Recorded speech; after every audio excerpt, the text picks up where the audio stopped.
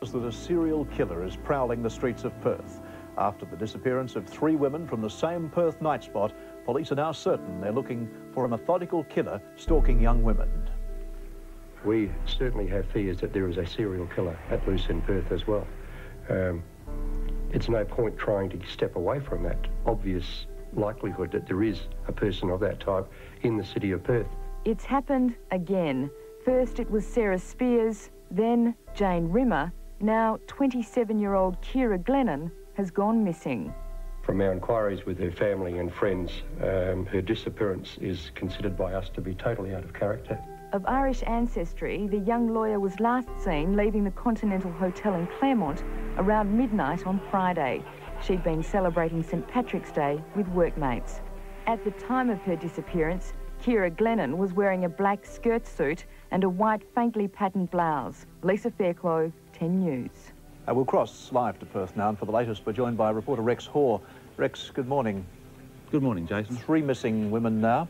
Why is it assumed the 3rd woman has met the same fate as the others? All the circumstances are exactly the same as the first 2. In fact, the location, everything smacks of a serial killer now. The first 2 girls who disappeared, police were convinced they were dealing with a serial killer. Now this 3rd one really confirms that. And no bodies have ever been found though, Rex? One body was found last August of the second girl who disappeared. A girl called Jane Rimmer was found in bush south of Perth. But the other 2 girls haven't been found at all yet. There are rumours of things like bogus taxis roaming Perth. The feeling now could be that there could be actually a rogue taxi. But there are unconfirmed reports this morning that this latest girl was seen getting into a taxi and it was the last time she was seen. But the police won't confirm or deny that. The one thing we do know is, as tragic as it may seem, this new disappearance could be the breakthrough police are looking for. And have police set up a special task force or bolstered their investigation since the weekend? Yes, they've got detectives called in or seconded from other areas of the police force. It's a big task force. It's called the Macro Task Force, which means the big picture. They're not only looking at the disappearances of these 3 women, there are other disappearances as well over the years, and a lot of serious sex attacks in the same area where these girls disappeared. And is there likely to be a reward posted? I think, like in all police forces, a reward is actually the last resort. This police task force is working well. It's been going a year. They've got thousands and thousands of leads, and it's very likely that the person responsible for this is someone they've already spoken to.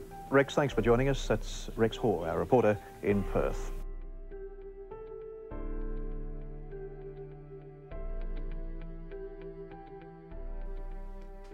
Hi guys, thanks for joining us today for the True Crime Sisters podcast. As always, I'm Harry and I'm here with Bill. Today we're talking about one of the first cases we've covered, the Claremont murders. We've actually decided we're going to re-record the episode with a bit more information and better sound quality.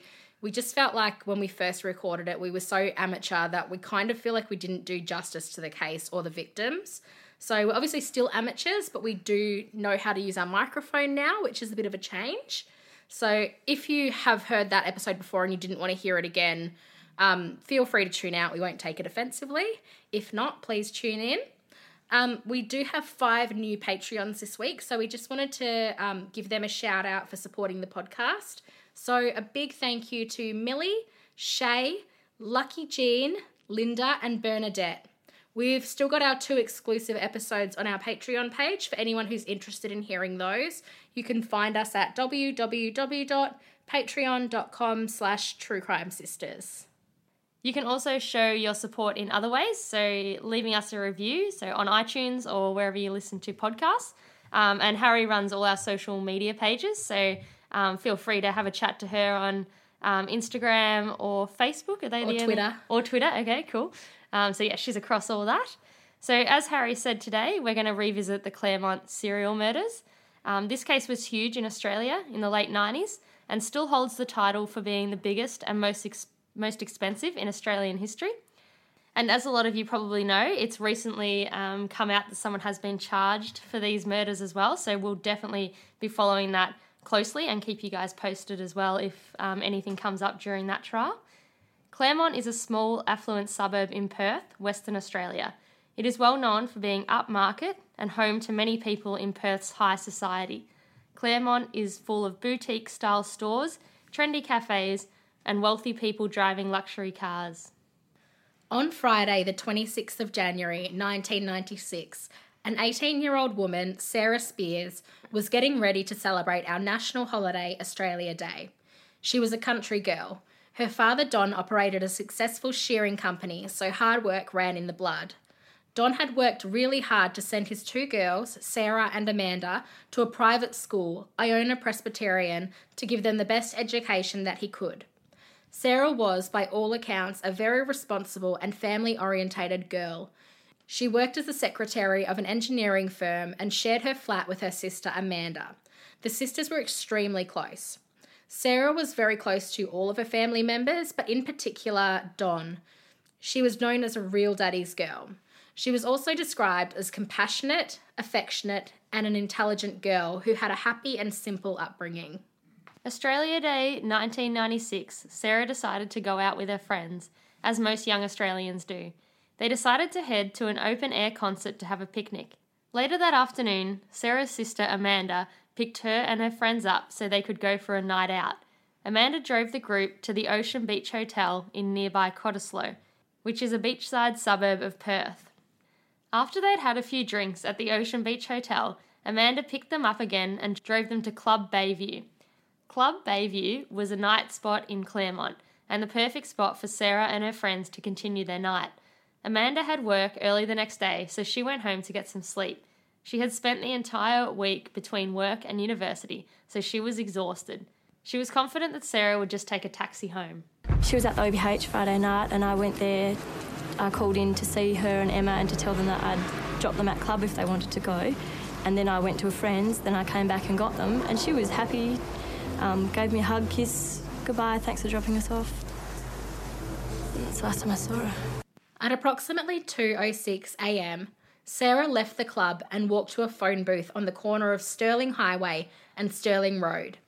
According to Google Maps, this walk would have taken her around 4 minutes. Once she was at the phone booth, she made a phone call for a taxi. While she was waiting for her taxi, 3 young men in a car drove past her and stopped at the intersection for a red light. They remember seeing her because they were checking her out. Like, she was a young 18-year-old. Yeah. There were 3 young guys, so that makes sense that they would remember her. One of the men in the car noticed headlights from another car approaching the intersection behind them.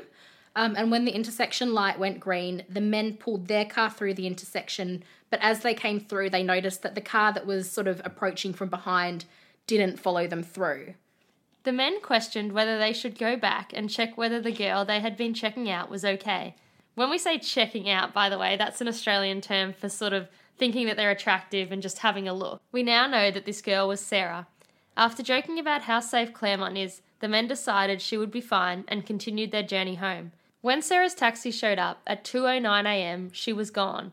That's 3 minutes, which is such a short amount of time. And initially they actually thought that it was definitely that 3 minutes that she went missing, but they later decided it could have actually been a longer period of time, as that apparently is quite a dark area. So it is possible... the taxi driver may not have seen her? Or... it is possible that the taxi driver may not have seen her. Like, would she not have approached or, like, come out into the light if she had have seen the taxi, though? You would think so. This is just something that in my research, I came across that initially it was that 3 minutes was crucial, and then after they did sort of say it may not have been that 3 minutes, so, but it still might have been, but that's just something I came across.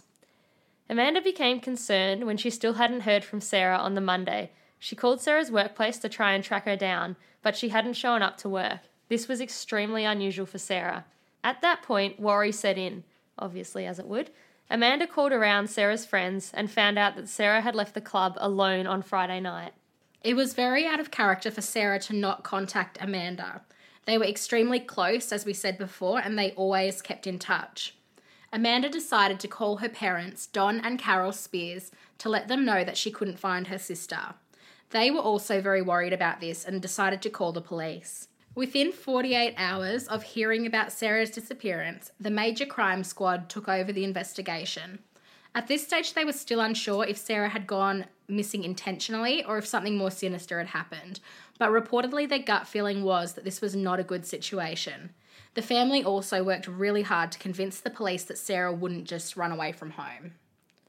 Don Spears, Sarah's dad, received countless phone calls from psychics, clairvoyants, and crazy people who wanted to involve themselves in Sarah's disappearance. And we're just going to clarify, we're not calling all psychics and clairvoyants crazy, but in this case, there was just a lot of strange people calling. Yeah, exactly. Just a lot of strange people. And they actually ended up doing more harm than good, They didn't end up finding anything. And it just put a lot of stress on the Spears family. And that they felt that even if it was leads the police thought weren't valid to follow up, like you can imagine as a parent that you would just want to follow up everything just in case it was that one thing that was like that missing piece. Yeah, so the calls were intrusive and none of them obviously led to anything, unfortunately. One phone call did stand out to Don, though. An unknown caller stated that Sarah was dead and that her body could be found at a nearby plantation. He then hung up. So you can imagine how Don felt hearing this. He hoped that the caller would ring back and give him more information, but that call never came. So that's just not okay.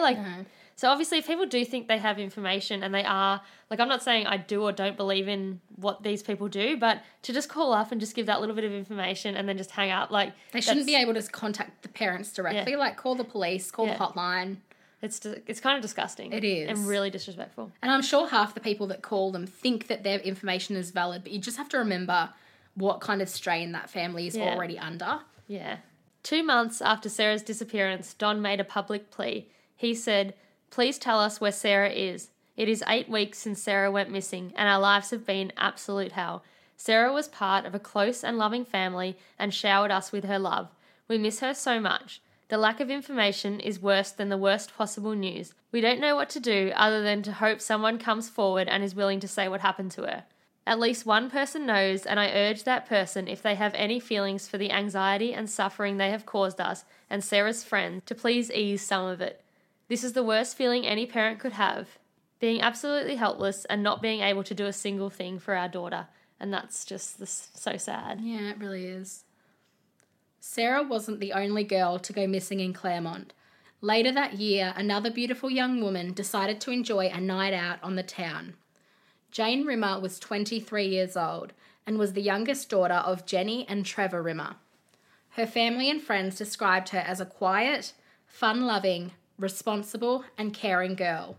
She had always aspired to work with children and had recently begun a job in childcare, which she was thriving in. On the 9th of June, 1996, Jane got together with a group of friends at the Ocean Beach Hotel in Cottesloe, which was the same place that Sarah Spears had started her night out. Jane had some dinner and drinks with her friends at the hotel before they decided they would head to the Continental Hotel, also known as the Conti. The girls had a dance and hung out for a bit before they later decided that they were going to head to Club Bayview, which was the other night spot Sarah Spears went to. Once they arrived at the front of the club, they realised how long the line was to get in. They weren't really keen on lining up, so they decided they were ready to go home instead. The group decided to take a taxi, but when they were getting ready to leave, they noticed Jane was hesitating to leave with them. Jane told her friends that she wasn't ready to go home yet.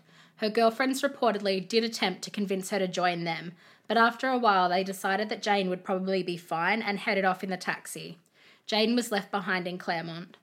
The following day, the Rimmer family grew concerned after Jane didn't show up for their regular Sunday family lunch. They checked the flat to see whether she was there, but she wasn't. Jenny and Trevor decided it was time to call the police. The similarities between Jane's disappearance and Sarah's case led police to immediately link the two. The police quickly set up a task force called Macro to investigate the cases. The officer in charge was Paul Ferguson. The task force quickly established that both girls were similar age, they were both attractive and had a similar look, and they both disappeared from the same area around the same time of night. Also, for both girls, the disappearance was out of character. Once Jane's disappearance was made public, the Rimmer family suffered the same fate that the Spears family did. They were bombarded with contact from clairvoyants and psychics offering unsolicited advice, and it was the same story situation as with the Spears family. Unfortunately. 55 days after Jane went missing, a family was driving through Wallard, which is about 40 kilometres south of Perth. The family had pulled over to the side of the road to pick some wildflowers when the mother noticed something lying nearby. It was the body of a female. She called out to her husband to get the police. He asked her to get in the car so they could go and get help, but she refused. She was staying with the girl. She wasn't going to let this girl be alone anymore, which I find so admirable because you'd be terrified. Yeah. Anyone would be terrified to see that. And she stayed with her. Yeah. That's really good. So after examination, it was determined that the girl was Jane Rimmer. Upon the discovery of her body, the second suspected murder, the detectives decided to bring in criminal profiler Claude Minicini, who you may remember from episode 5 of our podcast about Paul Denyer.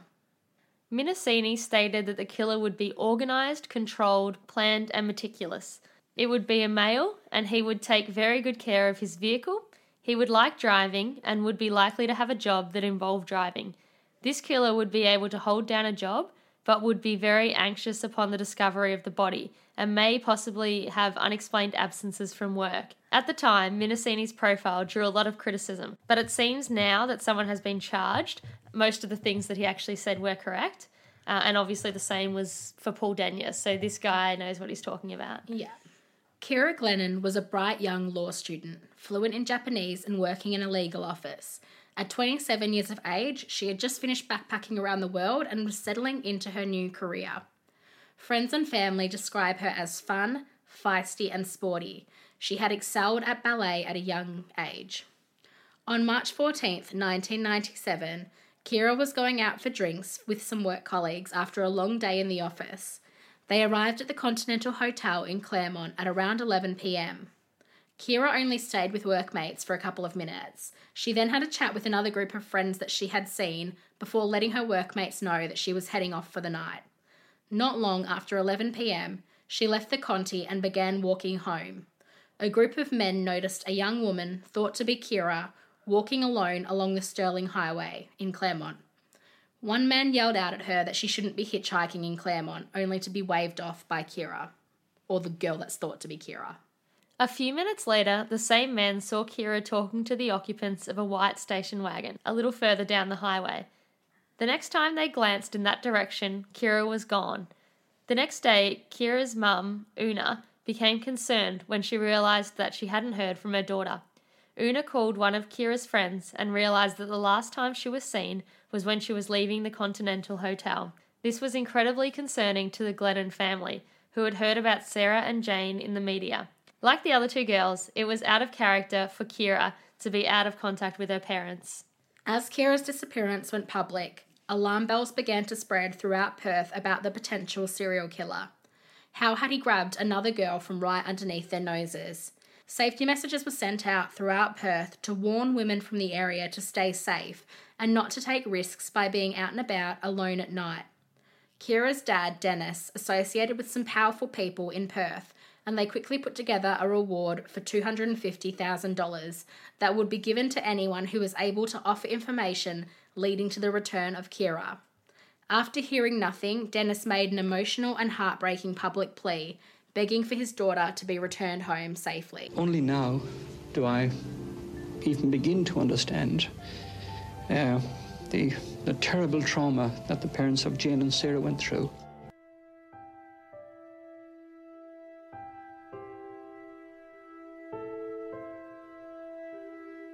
On April 3rd, 19 days after Kira's disappearance, a young labourer was walking in the bush when he spotted the body of a young woman partially covered in branches and twigs. Terrified, the young man ran to the nearby house of his boss and called the police. When police arrived, there wasn't much doubt that the young woman was Kira. She was found off the isolated Pippendinny Road, 45 kilometres from Perth. After the Glennons were notified, they were able to put Kira to rest in a traditional Irish ceremony. The words of Dennis Glennon were haunting when he stated, "God has come into our garden and picked the most beautiful rose." Following the discovery of Kira's body, the police were able to publicly confirm the existence of a serial killer operating in the Claremont area. In the police's opinion, the women were thought to have entered the killer's car by choice rather than being forced in. This inflamed speculation that a taxi driver or a person in a position of authority, for example a police officer, was involved in the abductions. The police stumbled across dead end after dead end, with no shortage of people making calls to dob in ex-lovers and creepy taxi drivers, with a huge 50,000 calls initially being made to Crime Stoppers, which is Australia's crime hotline. This began the biggest and most expensive investigation in Australia history. Police called for the person in the white station wagons who was seen speaking to Kira to come forward, but they never did. Information about the girls' bodies was carefully controlled for a couple of reasons. Firstly, so it wouldn't trigger copycat murders, and secondly, these facts were the key that may help catch the killer and prove the guilt or innocence of suspects. There was a huge amount of secrecy surrounding the case, even within the police force. Only members of the Macro Task Force were to know information about the case and actually had to sign confidentiality agreements stating that under no circumstances would they repeat anything that they heard about the case. After a while, the case was handed from easygoing and media-friendly policeman Paul Ferguson to supposedly arrogant and politically aware David Capehorn.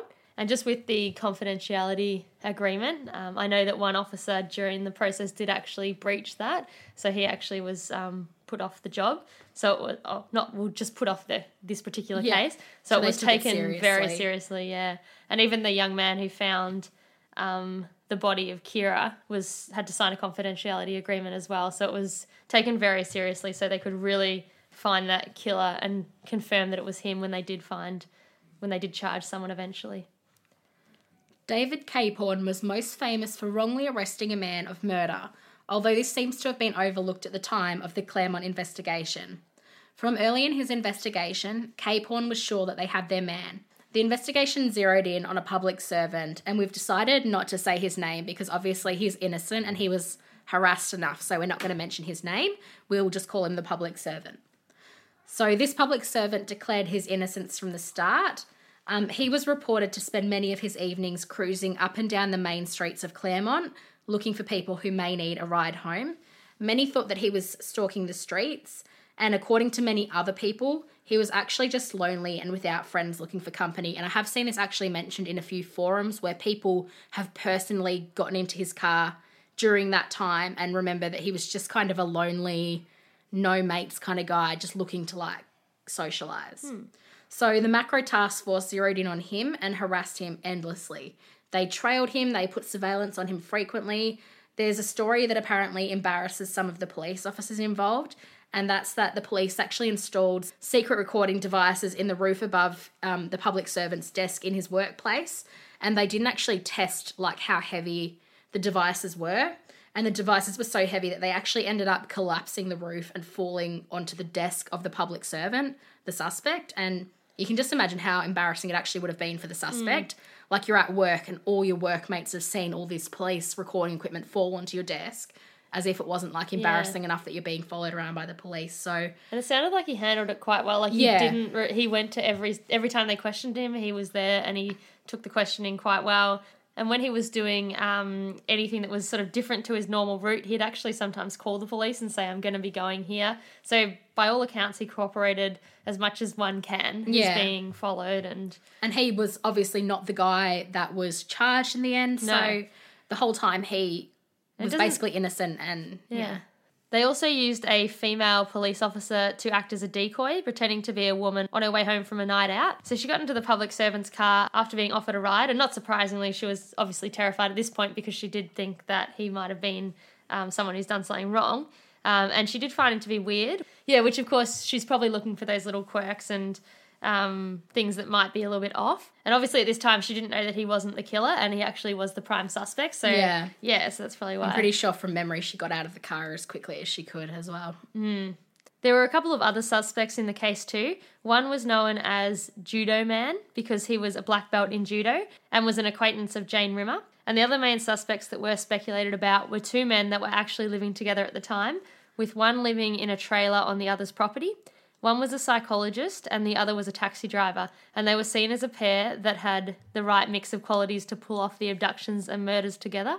The theory was that the taxi driver would pick up the women using his taxi as an easy way to get the women into the car, and that the other man would jump out of the back seat once the woman got into the car. So it's a very disturbing theory, but it wasn't the case. Yeah, and you kind of see in all the forums and stuff that people were kind of coming up with these crazy ideas in their head about like the worst case scenario, what could have happened to the girls. Like you can see that the longer it kind of drags on, the more people are sort of reaching for different possibilities and letting like the sort of nightmare develop in their head of what could have happened. Especially because it's in the media so much, but obviously the police are withholding a lot of information. Yeah, which we have to fill in the blanks, basically. So we understand that they're withholding it, but it does leave it open to speculation. Yeah. There was actually another attack in Claremont a year before Sarah disappeared. So in 1995, a 17-year-old girl had been out in Claremont at Club Bayview and she was walking home alone through Roe Park. Suddenly a man leapt out of his car and shoved a bag over her head before dragging her into the back of the car and abducting her. So it was approximately 2 a.m. He had tied her hands up with telephone wire, which was important later, and she was driven to a nearby cemetery, which is called Karrakatta Cemetery. When they got there, she was raped before the man drove away, taking her clothes with him and just leaving her there naked, which is horrible. Yeah. She was thankfully able to run to safety, and it was later learnt that this was actually also the work of the Claremont serial killer. So he was able to be linked by DNA. In 2008, an episode of Crime Investigation Australia was released about the Claremont murders. New information was revealed that had been withheld from police for all those years. The documentary revealed CCTV footage of Jane Rimmer talking to a man that the police dubbed Mystery Man. He was considered a person of interest because he was the only person police were unable to identify from CCTV footage from the club that night. The man appears to laugh and talk with Jane in the footage. Jane appears to be relaxed and seems to recognise him. 28 seconds later, the mystery man is no longer in the frame, but Jane is still there. The camera pans away, and when it returns, she was gone, this being the last sighting of her alive. Police said that they didn't release the footage at the time of the murders because they didn't want the focus of the public to narrow in on the man, although I personally believe this was probably a mistake because I feel like people forget things over that length of time. The case was reviewed 11 times over the years to make sure that the investigation was adequate, and every time the review was satisfied that the investigation was being conducted in a professional manner. But there was some criticism about the case. In 2015, WA Police Minister Michelle Roberts even went as far as to publicly state that she actually didn't have faith that the WA police would solve the case.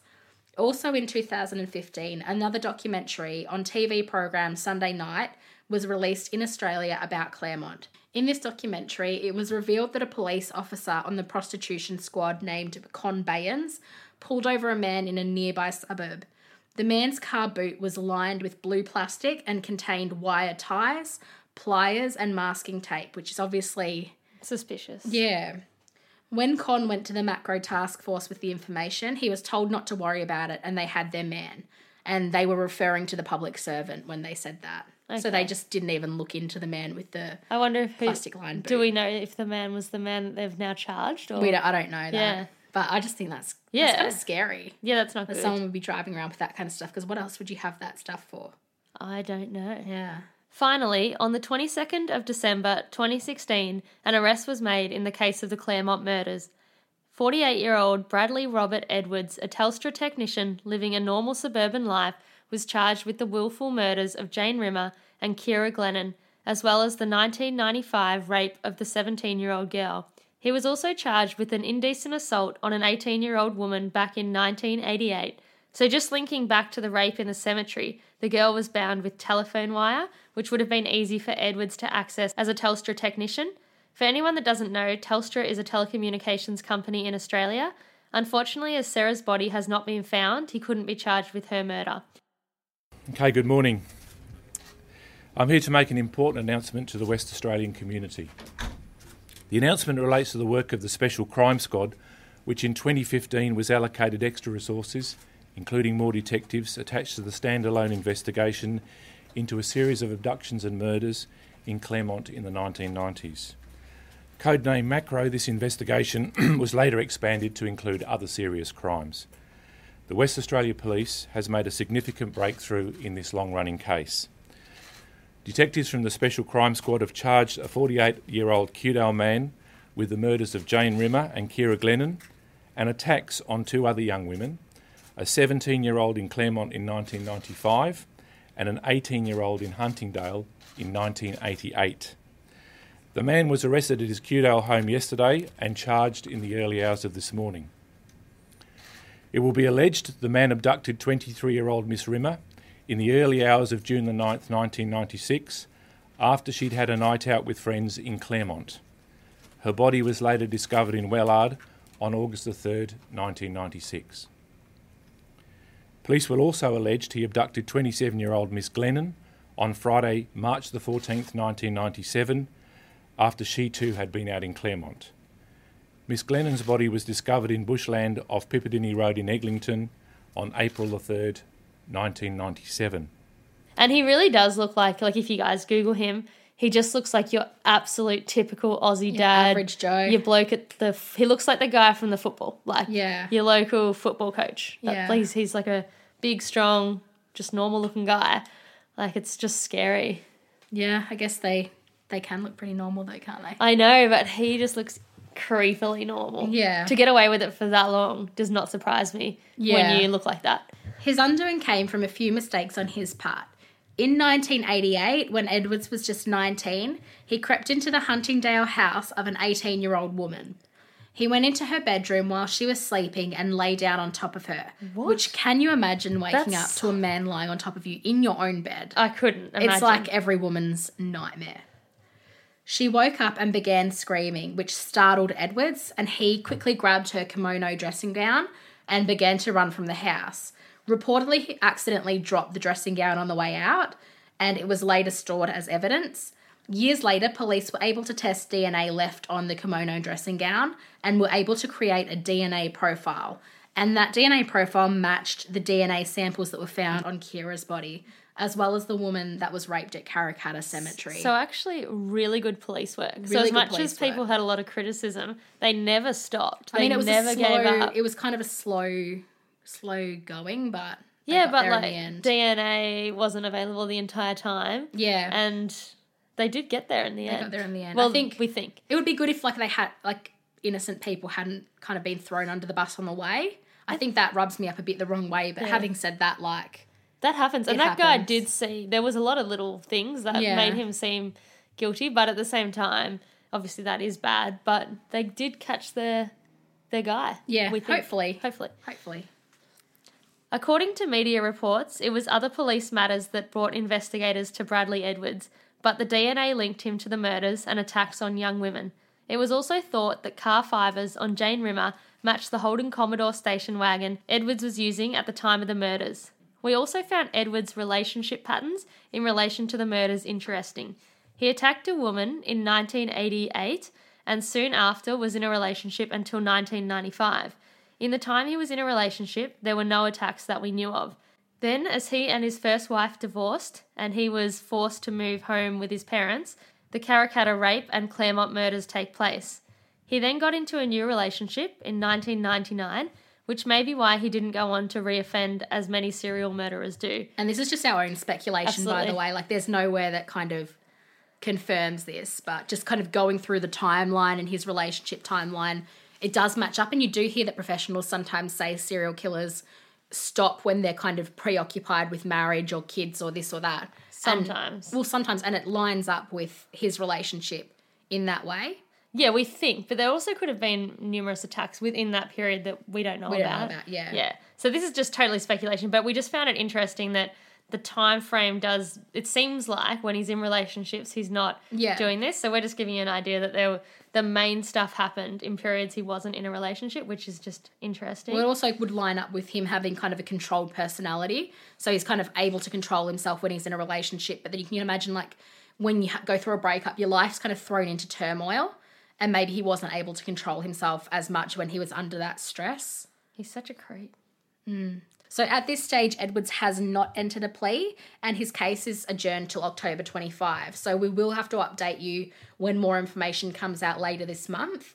There have been suggestions that the murders actually may not have been random, but we're just not going to know that until Edwards has his day in court. Until then, many victims of the crime still live on. And what we mean by that is the girls' families whose lives will never be the same again. There will never be a birthday or Christmas for them again that brings the same joy they experienced before their loved ones were taken from them. The friends of the girls, many who wish they had said or done something differently, will live with that guilt forever. And you can just imagine being one of Jane's friends from that night. Though, like, just imagine, did nothing wrong. Well, we know that, but can you imagine, like, there's nothing they probably could have said differently to get Jane to come with them, but you'd always run it over in your mind, I'd say. Yeah, I hope they really don't, because we've all been young and we've all been the person who wants to stay out later, and we've all been the person who's like, come on, it's time to leave, and left a friend there. Yeah. We've all done, well, I don't know that everyone has, sorry. We might not have all done it, but it's common. It's common, and they have absolutely nothing to feel guilty about. Yeah.